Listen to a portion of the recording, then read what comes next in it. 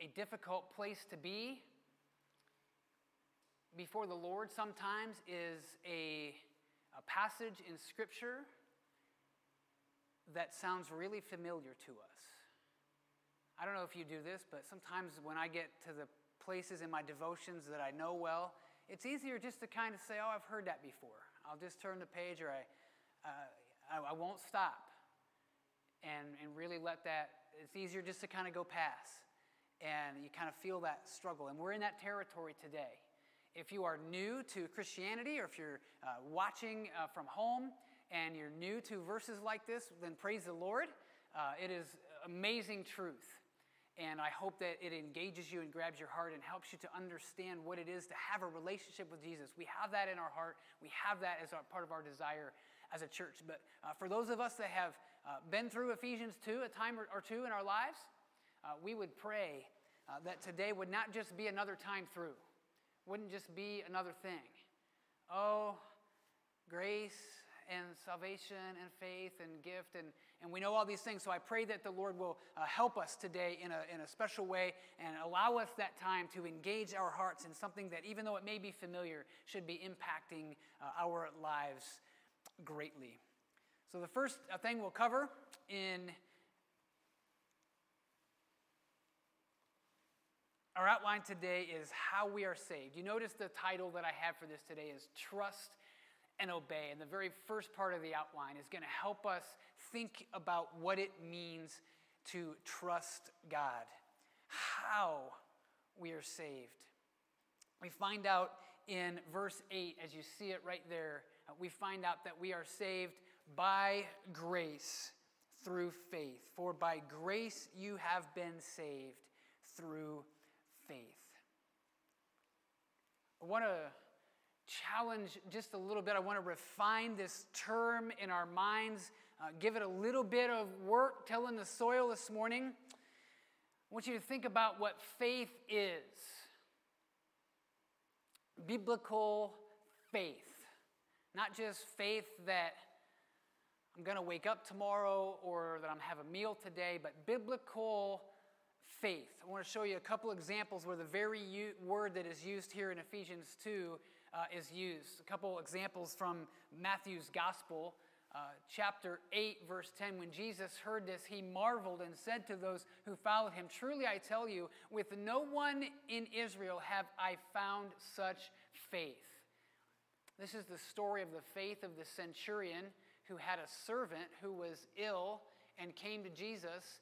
And the guy says, "Well, I'm sure you're busy, Jesus, so why don't you just say the word and I believe that my servant will be healed. You don't have to waste your time coming to my house. Just, I believe if you say the word, it'll happen." And this is how Jesus responds.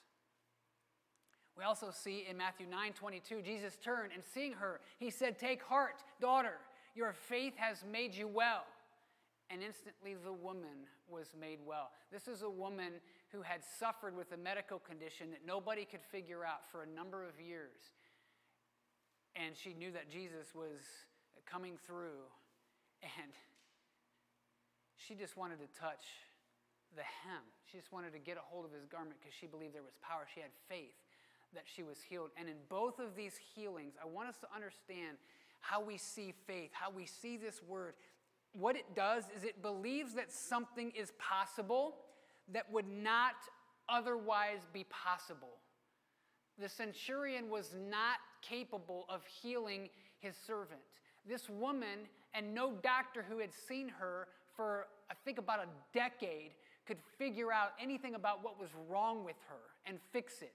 So when these two individuals come to Jesus in faith, they believe in faith. They believe something is possible that otherwise, in their experience, is not possible. And I don't want us to skip by this when it comes to our salvation. This word is being used in a way in understanding a relationship with God that it would not be possible without faith. We are prevented from approaching a relationship with God by thinking that we can attain it by our own merit. It's not like we're trying to take a test and we think we put enough work in and we've studied enough and we stayed up late and I think I can get a B.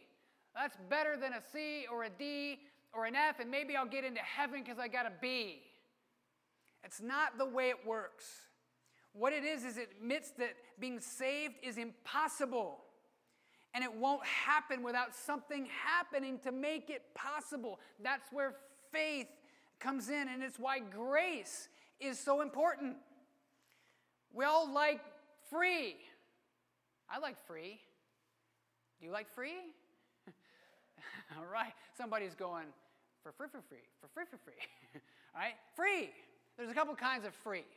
All right, there's the ad in the store that it's kind of free, but not really, right? It says, buy one and get one free. Well, it's not really free. I've got to buy something. I remember when I was in college, and there was a guy in the thing where all the students would come to get food, and they're signing people up for a credit card, right? And you will free T-shirt, right? If I give you all my information and you sucker me into this credit card, and I'm young and irresponsible, and I blow all my money, sure, you'll give me a free T-shirt. Well, that's one way to understand free. Is it's kind of free, but not really. It comes with a little bit of a glitch. Then there's really free. Somebody just gives you something. Grace is totally free, and it does not come with an exchange. I want us to be careful on this.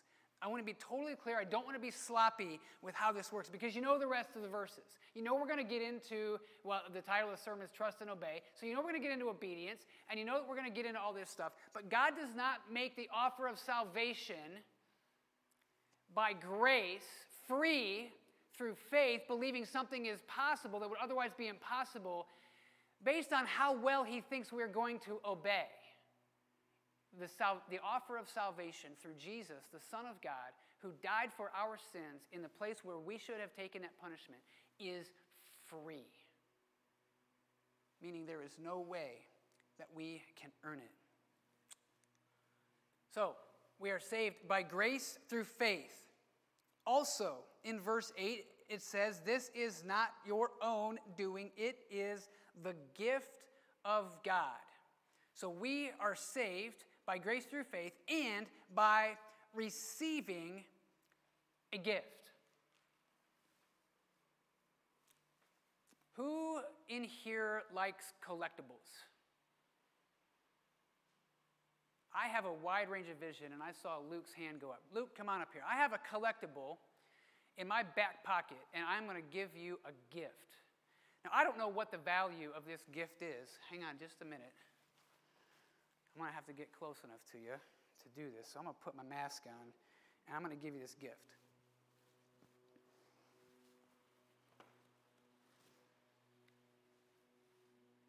Do you know who that is? Okay, so it's Clint Frazier. I had a baseball card of Clint Frazier, and what is on there? Okay, it's an autograph, and it's up at the top. I think there are some numbers. Is that right? Let me see. Yeah, the numbers are at the bottom. Okay, so he only signed a certain number of those. Now, let me ask you this. Do you want that gift? You do? Well, then turn around and go back to your seat. You can have it. All right, thank you, Luke. So, I can take this off now. Luke got a gift. And I hope his parents don't hate me right now. We'll settle that later if you do. I didn't just bring an off piece of candy. I brought something that has, I don't even know what that's worth, but it's probably worth something. Okay? And it's got some special things about it that make it have some value. And so it's got some value. And I wanted that to be a part of the illustration because that's generally what a gift is. Sometimes you give a gift to somebody and you're like, I don't really know these people. They haven't been around for a while. They kind of invited me to their wedding, or I don't really know what to do, so I'm just going to throw a little bit. And we'll give a gift in that sense. But when we really mean it, we want a gift to have some value. Now, the other thing that I want you to notice about my exchange with Luke this morning is that Luke had a decision at the end. I asked him, do you want the gift? Are you going to take it? Are you going to keep it? And he said, yes. And so it's a really easy question for us to ask ourselves, have you ever received a gift? It's another question to say, have you ever rejected a gift? All right, I hope this is sinking in today, because what God is communicating in Ephesians 2:8 is that we are saved by something that is totally free, has way more value than Clint Frazier, let me tell you.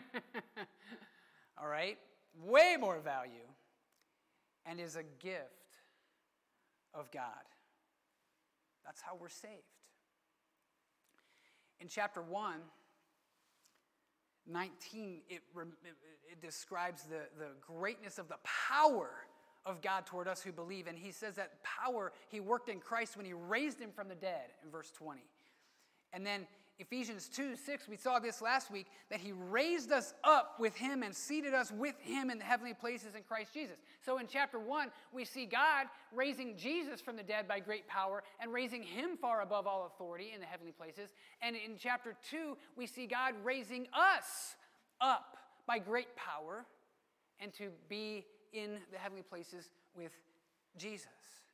That is an amazing gift of great power. The question is, do we receive the gift or do we reject the gift? It is designed that we would receive the gift humbly.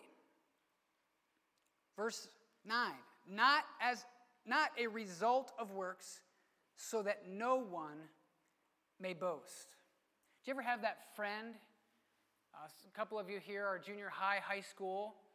You ever have that friend who in elementary school or junior high got some things for Christmas or their birthday, and they really were like sure to let you know about it? Hey, guess what I got? No, guess what your parents bought you? It's about you. It's what your parents did for your birthday. It'll make you feel special. But it would get a little annoying. You're like, okay, with this kid. This isn't how we're supposed to receive the gift of salvation. The gift of salvation, faith, believing that something is possible that otherwise would not be possible, knowing there's not a way that we can earn it, that then it humbles us. It doesn't cause us to say, look at me, look at me. It humbles us to say, look at God. It's not a result of our own work. It's that we would not boast. That's how God does it. That's what's communicated in verses 8 and 9. Not about us, not about our boasting, but instead that the gift would reflect the gift giver. Do you ever get caught kind of in the current moment? You ever get like, this world is so messy right now and so crazy, and we're just kind of caught in 2020, and it's hard to remember things that happened 5 years ago or 10 years ago. I found this in a book on my shelf on August 4th of 1872. Sometimes I think it's good to just zoom out for some perspective. So I'm going to zoom out of 2020 for a minute. I'm going to zoom out of Ephesians 2, 8 and 9, and we're going to go all the way back to 1872. Quick math tells me that's about, all right, math students, that would be an estimate, about 150 years. And here's the text from a sermon that was given on that day. Every single blessing which we receive from God comes to us by the channel of free favor revealed to us in Christ Jesus our Lord. Boasting is excluded because deservings are excluded.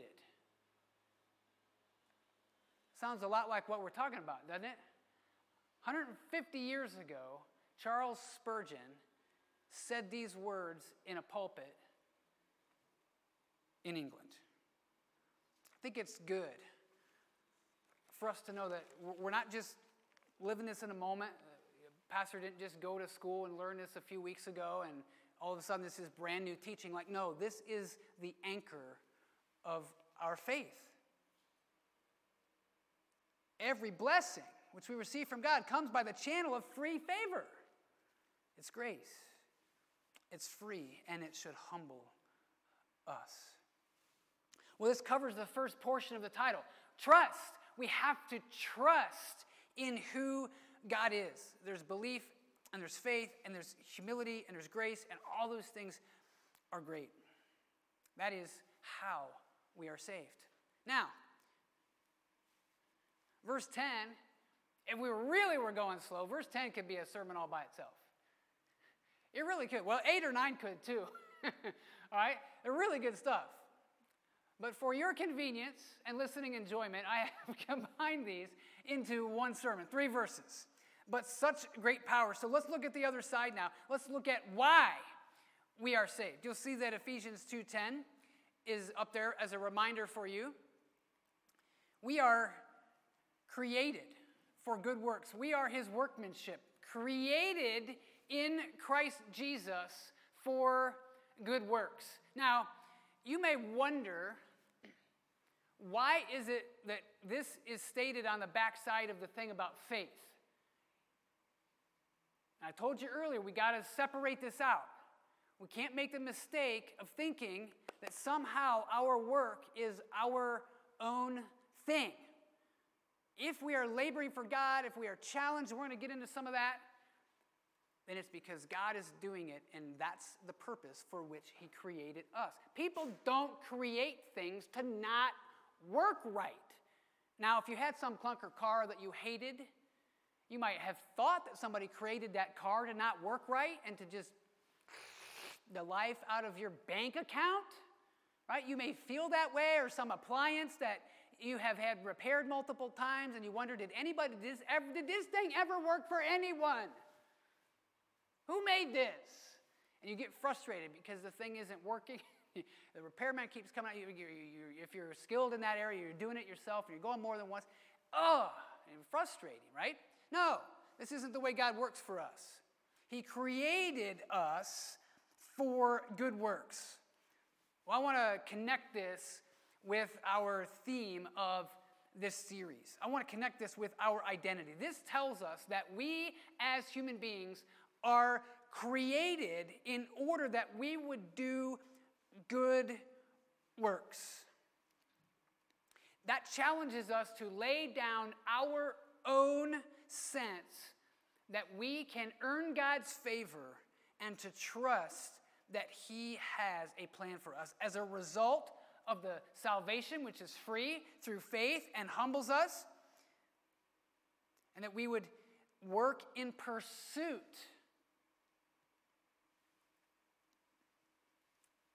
We would not work in pursuit of salvation, but we would work because of that truth. We would work in response to it. You ask the average person that doesn't have a relationship with Jesus, how do I get into heaven? And a lot of them are going to tell you something about being better than the next guy or doing enough good deeds to have finally earned that.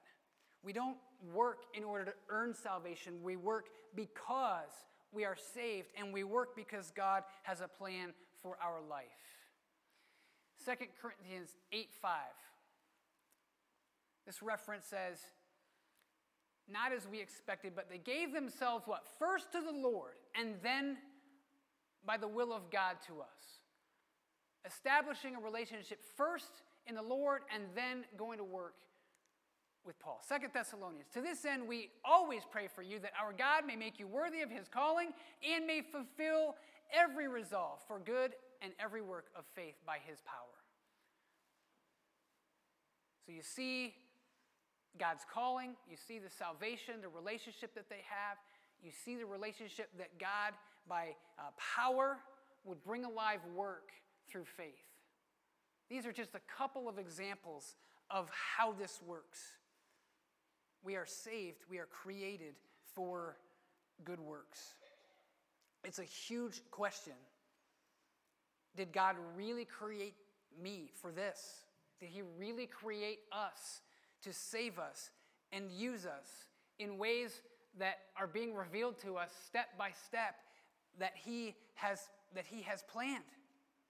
He had a purpose, and he's working things out for us. Are we willing to walk in faith? Or are we the sum of a bunch of just really brilliant choices and great timing that we've made ourselves? Oh, I was in the right time, and I heard that message, and I responded. Boy, I was glad I was there. Whew! boy, I'm glad I've been able to serve the Lord for this many weeks or this many months or this many years. I feel so great about myself. No, if we really believe that God has created us for good works and this is part of his purpose for saving us, then it helps us. We don't overestimate ourselves. If we really believe this, it affects my identity. I'm really less anxious. I'm much more trusting. I'm realistic about my abilities. And I'm not spending so much time comparing myself to the next guy or the next church or whatever it happens to be. We can be content with what God has done for us. And we can pursue the goal together because we're on the same team of people who are a part of God's plan. 1:5, predestined, adopted, we're chosen. Verse 7, redeemed. All those things about us as believers. That's who we really are. We're identified that way, and then we're created to be on the same team of doing good works because that's why God saved us. And that we would fulfill his desires. We are his workmanship, created in Christ Jesus for good works, which God prepared beforehand that we should walk in them. To do otherwise would only shine the spotlight on ourselves.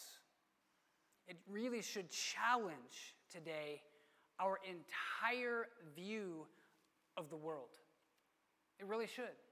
This isn't just a doctrinal box that we check on a test and get right because we believe that teaching. No, this affects our view of the entire world. The things that we see going on. Crises, politics, division, all the things that may concern us. We can filter through passages like Ephesians 1 and Ephesians 2 and especially 8 through 10. Am I working in my life to fulfill God's desires? Am I trying to be obedient? Listen, if the answer to who are you is that I'm just somebody who's trying to get on God's good side, I'm hoping to get ahead of a few of those types of people, or somebody who's really trusted in God, in faith that Jesus has died for us, has a plan, like chapter 1 says, then the answer to this is huge. I either really believe it's about me, or I don't believe it's about me. If we walk in faith, these works, we should walk in them. We should pursue them. God will change us. And more we will be thrilled to be connected with him in our identity and growing in our faith. I want to say a word in case you feel like this sounds too rosy. I know this is difficult. Jesus challenged his disciples. He called them by name. Yeah? Called them and brought them along. And he was constantly challenging them. Take up your cross and follow me. Constantly challenging them. Count the cost of being a disciple. I don't want to say that walking in verse 10 is easy. It never will be. But there's beauty and joy in finding ourselves there, resting in the truth of who God is. We ask for his help. We believe in his promises. We walk in faith. Those are three very powerful words that can help to sum up. If you want to reduce it to two, let me try this. Trust, obey.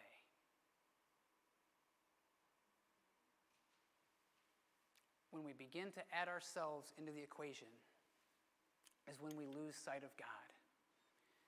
Would be my hope and prayer today. Two things. Number one, that if you're hearing this and you've not committed in faith to God's promises that Jesus saves us because he died in our place, trust those promises today. Accept the free gift God has given. and enter into those promises in faith. It's all a gift, and God wants you there so you can serve him and find the joy of getting through the challenges and the difficulties that life may bring our way.